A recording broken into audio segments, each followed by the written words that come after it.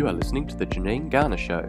Janine is a leading expert on leadership and driving influence through networking and collaboration, passionate about bringing brilliant people together to achieve remarkable results. Join Janine Garner as she shares insights, interviews and conversations, and let's together make the remarkable happen. Hello, my name is Janine Garner and I am the host of this podcast, Unleashing Brilliance. Big hello to those of you that are joining me for yet another episode, and a massive welcome to those of you that may be listening for the first time. Oh my gosh, the conversation that I had with Cameron Schwab was unbelievably, just insanely good.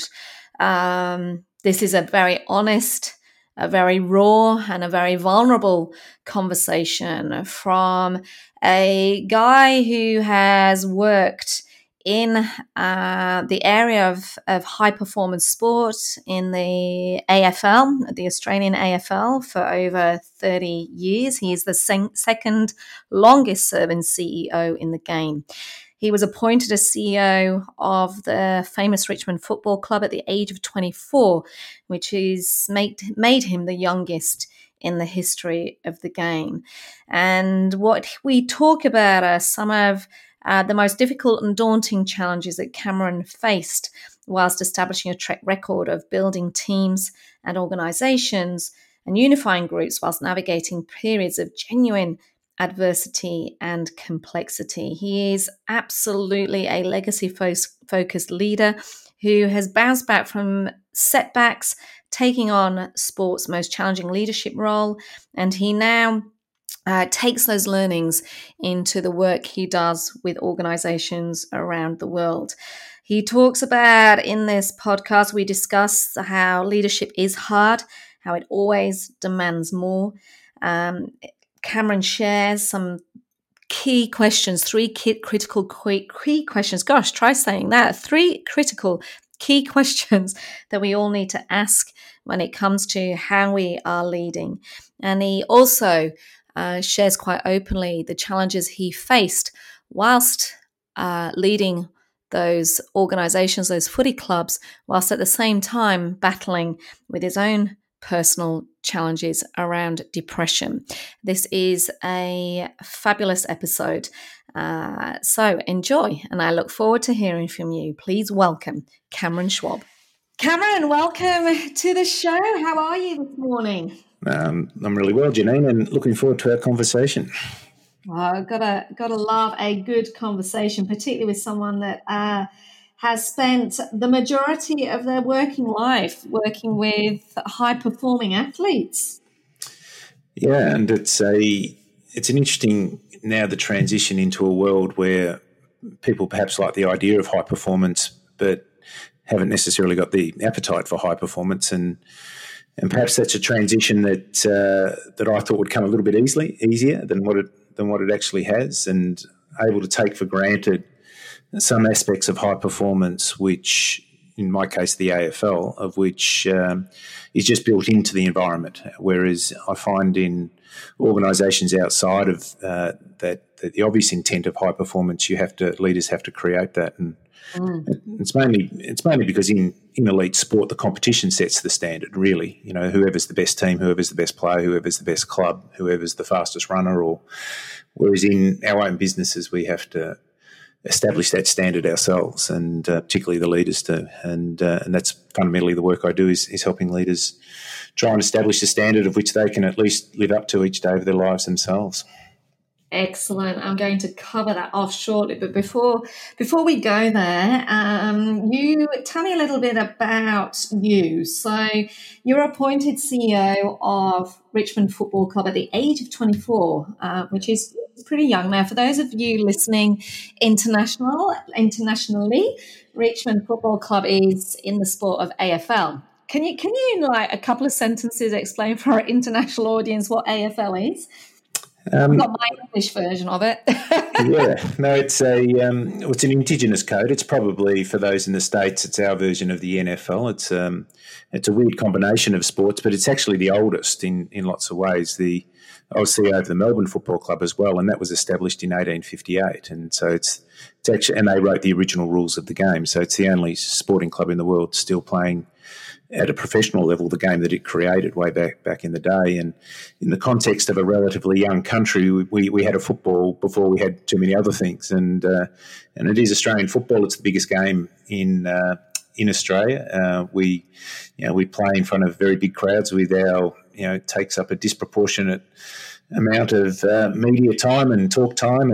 And you'd probably know that if you spend time, particularly in the southern states, that if you're the first question you're asked is not the name of your kids or whether you're married or, what is your religion. It's what football team do you support? And the club of which I was the CEO of, Richmond, has over 100,000 members. So it's a big club by world standards, and plays in front of average attendances of between 70 and 80,000 people at the MCG, one of the great stadiums of the world, every second week. So it's a sport which is very much part of the heritage.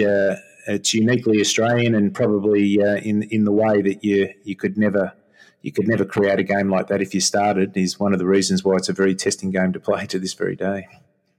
And how did you end up becoming CEO at the age of 24?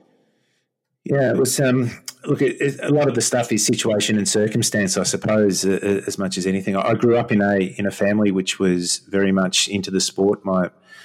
Everything from my uncle umpired a grand final through to my cousin played in premierships at Hawthorn, and my father was a prominent sports administrator. So I very much grew up with the game, and so therefore probably the early phase of my career was fast-tracked somewhat because of that. And I was in recruiting, so talent ID. So we have a draft system in football in Australia, and my role was to recruit players. I was at Melbourne Football Club at the time, and we made the finals for the first time in a long time, and probably built a little bit of a reputation at that stage. And I got a tap on the shoulder when I was watching a game one day, and it was from a board member at the Richmond Football Club who asked me whether I was interested in working there, and I assumed he wanted me to do the recruiting, and they said, no, we want you to be the CEO. And no one was more surprised than I was, and I had a conversation with my father about it at the time, who was a prominent AFL administrator, and I remember him saying, if you take the job now, it'll be hard. If you take the job in 10 years' time, it'll be hard. If you take the job in 20 years' time, it'll be hard. He said, because leadership is hard, and he had enough confidence in me, and perhaps more confidence in me than I did in myself, and I took it on and spent the next 25 years as CEO of three AFL clubs, Richmond, Melbourne and Fremantle in Western Australia, and spent 30 years of my life working in the game that I loved, and built. It gave me the best and worst of times, probably in many ways, but I wouldn't swap it for anything. So those words of your dad, leadership is hard, was he right? Yeah, and it stayed with me forever. And even now, because I teach leadership, or a system of leadership. I don't know if you can actually teach leadership, but I teach a way of leading or a system of leadership. I think leadership's got to be ultimately quite personal. But yeah, I actually started with that. I say, well, leadership's hard. And one of the reasons why we often, people talk of the imposter syndrome is at the very outset we're doing something which is difficult. And I think most times when you're taking on something which is very difficult, most days of your life, you're going to always feel a little bit short of the expectations that it perhaps has of you. And for much of that, 30 years or 25 years as a CEO, I felt that. I did feel that it was always going to demand of me something more than perhaps I had the capability of delivering on with the consistency that I would have liked of myself, and hence the lessons that I learned. Can you share some of those lessons? You talk a lot about over the course of those 30 years, having to get through some pretty difficult and daunting challenges as part of that sport. Can you share some examples of the learnings that you've experienced and you're now taking into your work now? Sometimes a story probably tells it as much as anything. I remember a day where I was in my car and I was driving to a meeting where I was my role was I had to sack the coach of Melbourne Football Club. His name was Neil Baum, and Neil's was a loved figure in the club and he's a loved person in the game. And he was also one of my childhood heroes. I barracked for Richmond. I supported Richmond when I was young, and he was one of our great players. And so I found myself as his CEO, CEOing to his coaching. And I was sitting at a set of traffic lights, and there was, at the corner, there was a 7-Eleven, and there was a guy cleaning windows. And I remember looking at him and thinking, I'd do anything to have your job today. I would swap everything about my current life for your life right now.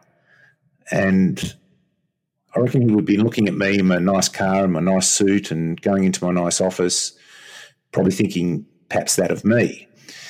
And then I went in and I had the conversation with Neil, and it was one of the more difficult conversations. It's always hard to sack anyone, but when you're sacking someone who is going to, it's going to dominate the news cycle for at least the next 2 to 3 days and often longer, there's another layer to the decision making, and obviously his family and everyone who gets impacted and affected by it. But we had this wonderful conversation, and we sat there for hours and just talked. And I can't remember if we opened a bottle of wine or whatever, but we could have. It easily would have been okay for that to have happened. And then coming back and sitting at those same set of traffic lights, and the guy who was cleaning the windows was gone, but then having a different feeling at that point that was something which, in my own way, I felt that I'd handled with the requisite courage that it needed at that time, and I found out a little bit about myself, and probably in some ways forged a relationship even deeper with a guy who I'd worked with for the previous couple of years, in a way which now has a depth to it that I don't think it would have had we not have had the kind of conversation we had, and as much as anything, that's a reflection on him. I get that, and probably in some ways was a freedom for him as well, because he's gone on and become, in a different role, part of 5 premierships at 2 different clubs, and so as a football manager, and it might have opened him up in a way which it mightn't have had we not have had the chat that we'd had, and so there was just within the space of just a few hours, I basically lived the full spectrum of being a leader at that time, as in questioning myself, doubting myself, not being sure about how I'd respond. Even Neil's, he's physically a very big man. Even that element came into it. And but he was wonderful, and 20 years later we know that we shared an important moment, and that's something which I'm now grateful for. And how do you take that learning and those learnings over those 30 years into your work now, and what you're seeing is needed for leaders wanting to build high-performing teams? Firstly, I think the overarching sense, and it's how we started the conversation, is it's always going to challenge you in a way which you're going to be learning about yourself the whole time. And often, because of the profile of the roles that I had, people will often refer to decisions which may have been made, which were given a lot of coverage at the time, and it might have been the selection of a coach, or the selection of a player, or the sacking of a coach, sacking of a player. But they're not the times. They're not the things I remember, or the things I'll reflect on. There's no doubt there are things you'd do differently and choices you'd make, but the stuff I remember is when I didn't show enough courage. When I knew that the job that I had and the role that I played demanded a bravery of me of which I wasn't honouring at that time. And I think about conversations I didn't step into situations I didn't force, when I perhaps there was part of me which said that this is what I'm expected to do, and I knew in many ways I could actually get away with it as well, because I was the only person who knew that. I also think about the times when my ego kicked in, when there was just a lack of humility in the way that I went about it. And I think mainly because I was young doing it, but I reckon it was mainly in my mid-30s that I look at that period and say that it was way too much about me, and I'd allowed it to be that, and I'd surrounded myself with people who allowed me to be that.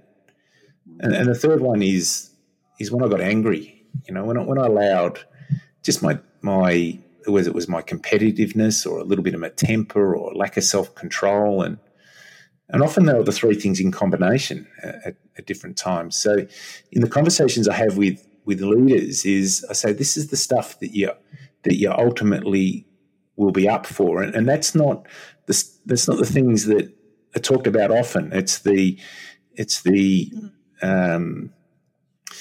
people do negotiation skills, or they'll do, and I've done all that stuff, where I had the opportunity of studying MBAs and going to Harvard and doing that. But I never felt that any of it really captured what was going on inside me.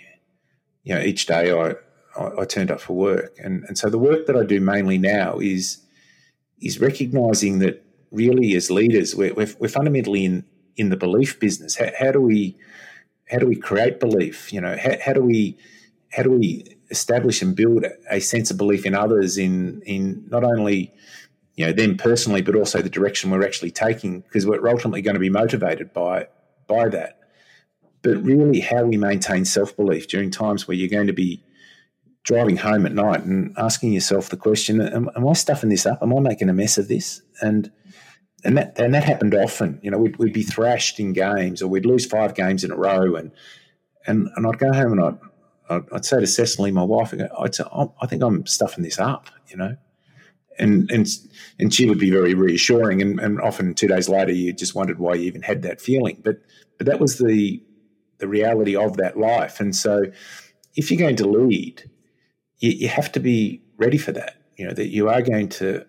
There's going to be part of you which is going to question yourself all of the time. So what are you building within yourself to enable that to happen, to allow that? And so the competency I now talk of, the most important competency, is one of reflection. How do you realistically reflect at any stage, just to make sure you stay safe, if you like, and secondly, that you allow yourself to live those moments and understand that that's just the natural process. I love that conversation, Cameron, about as leaders, you opened up our conversation by talking about leadership is hard and it always demands more.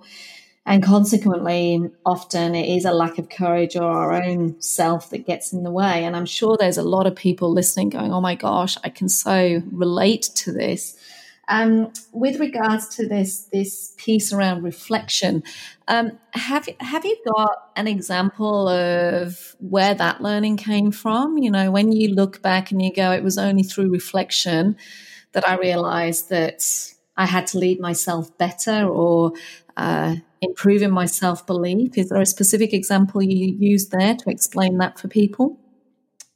Well, I was sacked, and I think that's a big part of it, that if someone walks into your office and you're the person in charge, and the chairman of your board walks into the room and says that you're no longer in charge, and you're no longer in charge as of now. Well, if you can get angry, you can respond to it in all the ways that I talked about before, or you can actually, you can look at it in a way which says, well, that hasn't happened by accident. That's not, it mightn't be 100% fair, but it's not totally wrong, clearly. And so I then, even in when I'm working with leaders, I say, look, ask yourself 3 questions regularly. And the first one is, what does the role expect of me? Just a simple question. What does the role expect of me? And the role will have a technical expectation of you, a certain aptitude or a functional capability that you need to provide on a day-by-day basis. But it's also going to reflect or require of you an understanding of self that perhaps you did not have until that time, because you're learning about yourself as you're trying to lead. So if you're not allowing yourself at least that moment whereby you say, okay, what does this really expect of me? And then the second question you ask yourself is, what do you expect of the role? Because if there's any incongruency between your expectations of the job and its expectations of you, well, that's going to find itself out at some time. And even the work I do with the leaders is I spend a lot of time with leaders who have spent a lifetime climbing a mountain and have got to the top and don't like the view. And it's demanding something of them, and they're not actually doing the part of their previous job that, in fact, they enjoyed, and they can't go back. And the third one is what do I expect of myself? That if the role's costing you, your well-being, your relationship with your kids, your health, and I talk quite openly about it that I've spent the last 25 years with dealing in one form or another with clinical depression, and I spent most of that time as the CEO of an AFL club, walking in with, going to the Albert Road Clinic to see my psychiatrist, who I had a wonderful relationship with and still do, with a hoodie on so no one recognises me, and knowing that was probably in Melbourne, that was going to always be a big call, in that sense. Mm-hmm. So I think the one thing I worked from depression, if you like, the gift of depression is what I call it, is that I worked out that I had to be far more reflective than I ever understood than I was going to need to be, because it was actually, it was going to have, it wasn't just going to affect me, it was going to affect my family, and it was going to affect everyone around me. And I don't think there was a natural inclination up until that time for me to go deep from that perspective, but it was something that I just laid up my learning over time. And it's something which now I look back on as hard as it was at the time and as difficult as it was, and we're still really getting our heads around it. At that period, no one talked about mental illness at all. Mm. Was something which I now look back on as a really powerful personal learning experience, which hopefully helps me support in an empathic way the leaders I now work with. Yeah, because that whole concept of mental health and depression is so on the increase. It's frightening at how it's impacting more people than we even can begin to imagine. What before we sort of move on, what words would you give to people that may be in that place that you were in? Well, firstly, there is a way, I think that's because often you don't feel that, and one of the things that depressed people often feel is a sense of hopelessness and the terrible amount of rumination and over whatever's going on. And I'm a great believer is that, and it's a James Clear who wrote Atomic Habits. He wrote that we don't rise to the level of our ambition, we fall to the level of our systems. And so even whilst there are times when you're not feeling well, if you're depressed, where you feel as though there's no reason to feel better, but hopefully that's not a permanent state, but that is a real state for depressed people, is that there's enough clarity in all of this, or support that you're getting through whatever your support network is. In my case, really strong family and obviously, professional support, was to build a system for myself which I could then trust my system to help me get better. And that's through regular self-work. In my case, I use exercise a lot, diet, meditation. I'd like to get better at that. I make sure I manage my sleep well. Feeling and having a deep sense of purpose, I think, was probably the most important. And the danger for me in the work that I was actually doing is that it was a very volatile environment of which I was operating in, and I did get sacked. And so I relied too much on the sport to give me my sense of purpose. And hence, when I was sacked in the role, I recognised that I needed to find another form of purpose, and quickly, and that can be tricky. So and probably the overarching one is I recognise you have to be able to go deep to go forward. And so therefore the self-reflection aspect of it and the systems I built for myself to enable that were going to be fundamental to my ability to build a life beyond the game and even probably when I was in the game as well. And so you've moved from the game. Thank you for sharing that, Cameron. You've moved from the game into now helping other leaders. So what is your purpose now with the work that you do? Yeah, to teach, I think. I think there's a lovely honour in teaching. So it's teaching, and it comes very much from the lived experience, but I'm not preachy about my experience either. I've got sport offers a wonderful metaphor for performance because it's obviously that's what its core thing is, and people can relate to that metaphor, but also the metaphor can get a little bit overplayed. It's not the sport metaphor of just trying harder is often just colours what's real in elite sport, and I say to people that if you're involved in an elite sport environment, we think of it as system versus system, not team versus team or club versus club. So whoever's got the best system, and that's the system which produces the best talent, which plays the best way, which forms the best teams, which creates the best cultures, all those sorts of things are the teams which win premierships and they succeed. So if you bring that back to a leader and saying, okay, well, tell me about your system of leadership. How do you, are you spending your life being busy, or are you spending your life actually making a difference? And I think because the environments of which most people operate in are getting closer to sport in that they're becoming very noisy, that often they're distracted by what's going on around them and the immediacy and the if you gave someone an extra 20 or 30 hours a week, they could fill it with that busyness, if you like, without necessarily being prepared to take time out to say, okay, what does this role expect of me? What does winning look like? What do we need to be good at? What are we going to do? How will we know that we're on track? All the basic questions which just get lost because there's emails pinging at you or other noise, or there's the stuff that we're dealing at the moment with the coronavirus. What's real in all of this? How do we manage our lives? What effect does it actually have? Well, when you're the leader, that sits with you, and you have to take that responsibility. But the responsibility isn't just to make the call on your own. The responsibility is to say, well, I've got a lot of wonderful capability in the organisation. How do I actually draw the best from that capability, rather than ride in on my white horse and say, here's the answer, because you probably don't have it. And so it's actually building. So can you come into the room of your key people and say, I don't have the answer here, but I'm confident that it's in this room, and how are we going to go about finding it? And when most people in the room just want you to come in on your white horse, really, that's what they're looking for, whereas you're actually coming back to them and saying, no, we can do much better work if we sort this one out together.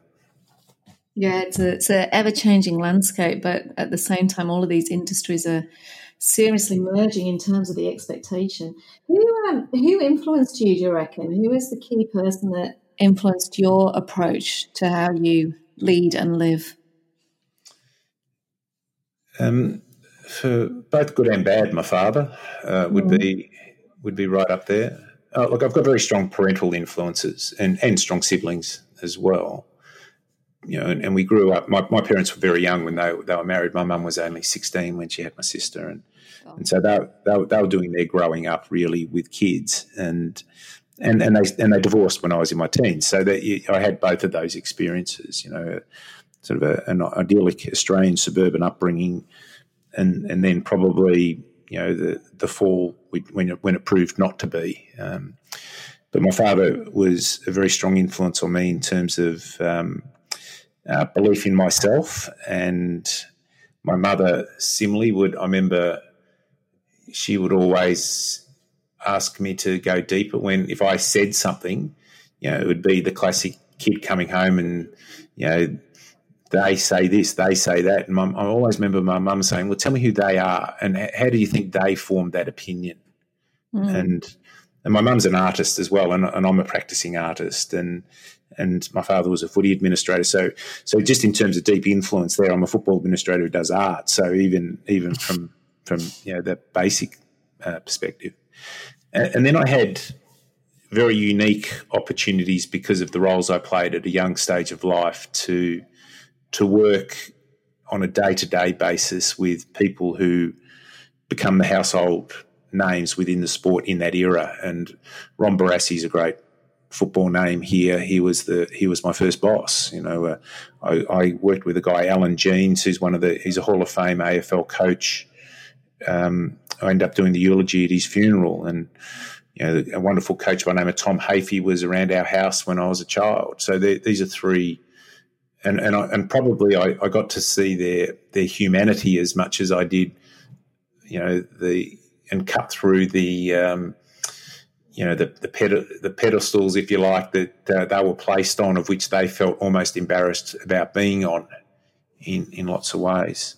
So they had a wonderful influence. And so I'd say it would be certainly my mum and my dad. And I've also got my sister's a school teacher, primary school teacher, works with hearing impaired kids, and my brother's CEO of the Global Sports Union in Switzerland. So it's been an amazing family, really, lots of ways. I can imagine the conversations around the dinner table with all those. Yeah, they were a bit feisty, and it was, and that was actually part of the deal. Don't bring your A game. Bring your A game to dinner. Don't talk in platitudes about stuff. Don't talk. That's the classic one with my mum. If I had a view of something, she'd want to know how I'd formed that view. And that can be frustrating because when you're a kid, you just want to be able to be the doyen or the beacon of all 14-year-old wisdom. And mum's questioning that. Is that you talking? I remember her often saying, "Is that you talking, or is that someone else talking?" Yeah. I'm giggling to myself because I'm literally, oh my God, this is my nightly dinner table conversations with my 16-year-old at the moment. Okay, maybe when he's sort of in his 40s and 50s, he'll look back and go, "Thanks, Mum, for always trying to put me right." Well, the chances are he will, but as we know, I use the parenting metaphor as a wonderful leadership one, because you're emotionally so vested in it that you can actually, your own rationality can be lost in the conversation, and also recognising that the puberty, for all that it is actually them finding their independence, that you can go from "I love you" to getting the door slammed in your face within about 30 seconds. And if that doesn't explain life and all its irrationality, but the number one thing that we try to do as parents is get kids up to a level of self-responsibility. And really, even as leaders, that's what our job is. If we're dealing with anything other than 51-49 decisions, we've become either a control freak or we've got the wrong people working for us. That's the logic of it. And so parenting is going to test you more than anything will as a leader, because your own emotional attachment to it, so, and our own fears and our own everything else which happens with it. Yeah, those nights where you're lying in bed going, "I really should not have said that. Oh my gosh, what are they now thinking of me?" All of the stuff that you talked about at the beginning, your ego, your lack of courage, when you get angry, exactly the same in parenthood. So who's Cameron when he's not teaching, when he's not working with other leaders? Who's Cameron? I'd like to think of myself as it's a crazy thing, because even identity and all that, people say that, well, I identify as an artist. Well, it took me a long time to say I'm an artist, whereas I used to always just say I do art, and I ended up studying art full time. So when I was sacked at Melbourne Football Club, I ended up going back to art school, because I never did first year uni when I left school, and so my first go at first year uni was in my 50s, and I was at art school with. There's first year uni students, and then there's first year fine art uni students. There's even another dimension to it all, and it was an interesting time of life, because I had my youngest kid was actually transitioning at the time. So I've got a transgender daughter, Evie, and she was transitioning during that period of time, and I'm in the same class as as another couple of kids who'd gone through similar experience. So they almost became my parenting mentors during that time. And I've often reflected, if I didn't, like, it's an unusual situation to find yourself in first year uni in your 50s, and then I'm in first year uni with a couple of transgender kids who are helping me with mine. And it was a great experience. So art's a big part. I think communicating and art and digging deep into storytelling and but leaving also enough space in whatever your story is for people to make up their own mind. I'd like to think that's something I enjoy, and probably at a stage of life now where I've got enough lived experience and enough war wounds where you can say, I did learn something along the way. I think you did, and even in that quick story that you shared there, I mean, the leadership lesson is one of always being willing to learn. And, it's incredible how people come into your world. And if we can open our eyes and ears enough, they're there to teach. And there's a few conversations I've had recently where that willingness to relearn is equally as important now. Cameron, we're often, as you said, you've lived life and you've got so many wonderful stories and experiences and things that you're now bringing into your work. What do you want to be remembered for? For being decent, I think. Because I know there are times when I wasn't. That I was that my ambition was such that it got in the road of my decency. And it was what I mentioned before about ego and lack of humility and probably just in my dealings with whoever it is that I come across, that regardless of their situation and circumstances of their status or otherwise, that I was always decent.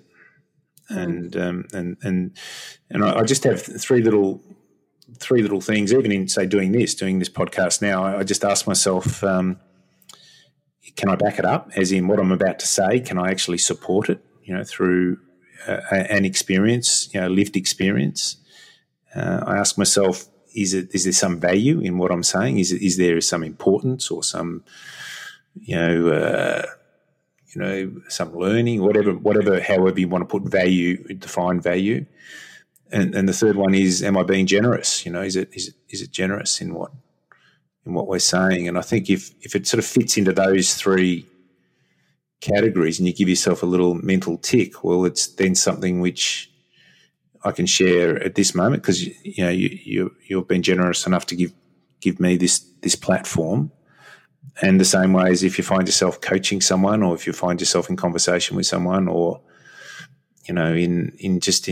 because people are attracted to you in some shape or form because you played a role in the sport that they happen to love as well. Just those things. I think just being decent and sometimes being decent actually means saying, look, if I'm going to be decent to you, I need you to be decent back again. That's all I'm asking. I'm not judging you here, but I'm struggling with this conversation. If you're going to be aggressive towards me, or if you're going to be judgmental of me and without knowing me, and so that's probably it. Cameron, I just want to thank you for the honesty and the vulnerability that you have presented to the audience and through this conversation today. To me, that is leadership, and it is exactly, I feel grateful that there is somebody like you out there teaching what you have learnt, because that is really how we are going to change leadership, organisations, teams, one bit at a time. In answer to your questions, can you back it up? Oh my gosh, you so can back up everything that you have shared today. Have you added value? You sure have. The learnings are insane in terms of right back to acknowledging that leadership is hard, sharing some of the areas where you admit that you made mistakes, as do all of us, in terms of lack of courage, ego kicking in, and when you're getting angry. And those three key questions that I think that people should be asking themselves in terms of, what does the role expect of me? what do you expect of the role, and what do you expect of myself? And most importantly, the key piece around the reflection and the constant learning that is required of leadership. And have you been generous? You sure have. I have taken up way more time than I planned, but our conversation was I just loved every minute of it. So thank you, Cameron, for being you. It's been an absolute joy to chat to you. And I know the listeners on this podcast are going to love everything that you shared today. Thank you so much, Cameron. And thanks, Janine. And thanks very much for, putting it all together in the first place and the effort you make and giving people a platform to explore. And even in the conversation today, sometimes you have a reflection within a reflection. You're asked a question of which you thought about for the first time, and that's definitely happened today. So thank you for that opportunity. Great. Thank you, Cameron. Oh, where can people find you? That's probably the key question that people are now going, don't forget to ask Janine. How do they find you? Now, my business is called Design CEO, just one word, design and CEO, and designceo.com.au. And I've actually got on my website, there's a lot of videos and there's obviously blogs, but I've also got my artwork there as well. It took me a long time as part of that thing of identity that we talked about before to even put my art. So that's all up there now. And also, via LinkedIn, I think is probably always the safest. They're probably my mechanisms for communicating. If anyone wants to have a chat about working with their teams or working with them as a leader, and my goal always is to honour that opportunity. Thanks so much, Cameron. Thanks again. Cheers. Thanks, Janine. We hope you enjoyed listening to the Janine Garner Show. To follow her blog, purchase her books, or find out more, visit her website, janinegarner.com.au. Brilliant people, extraordinary results.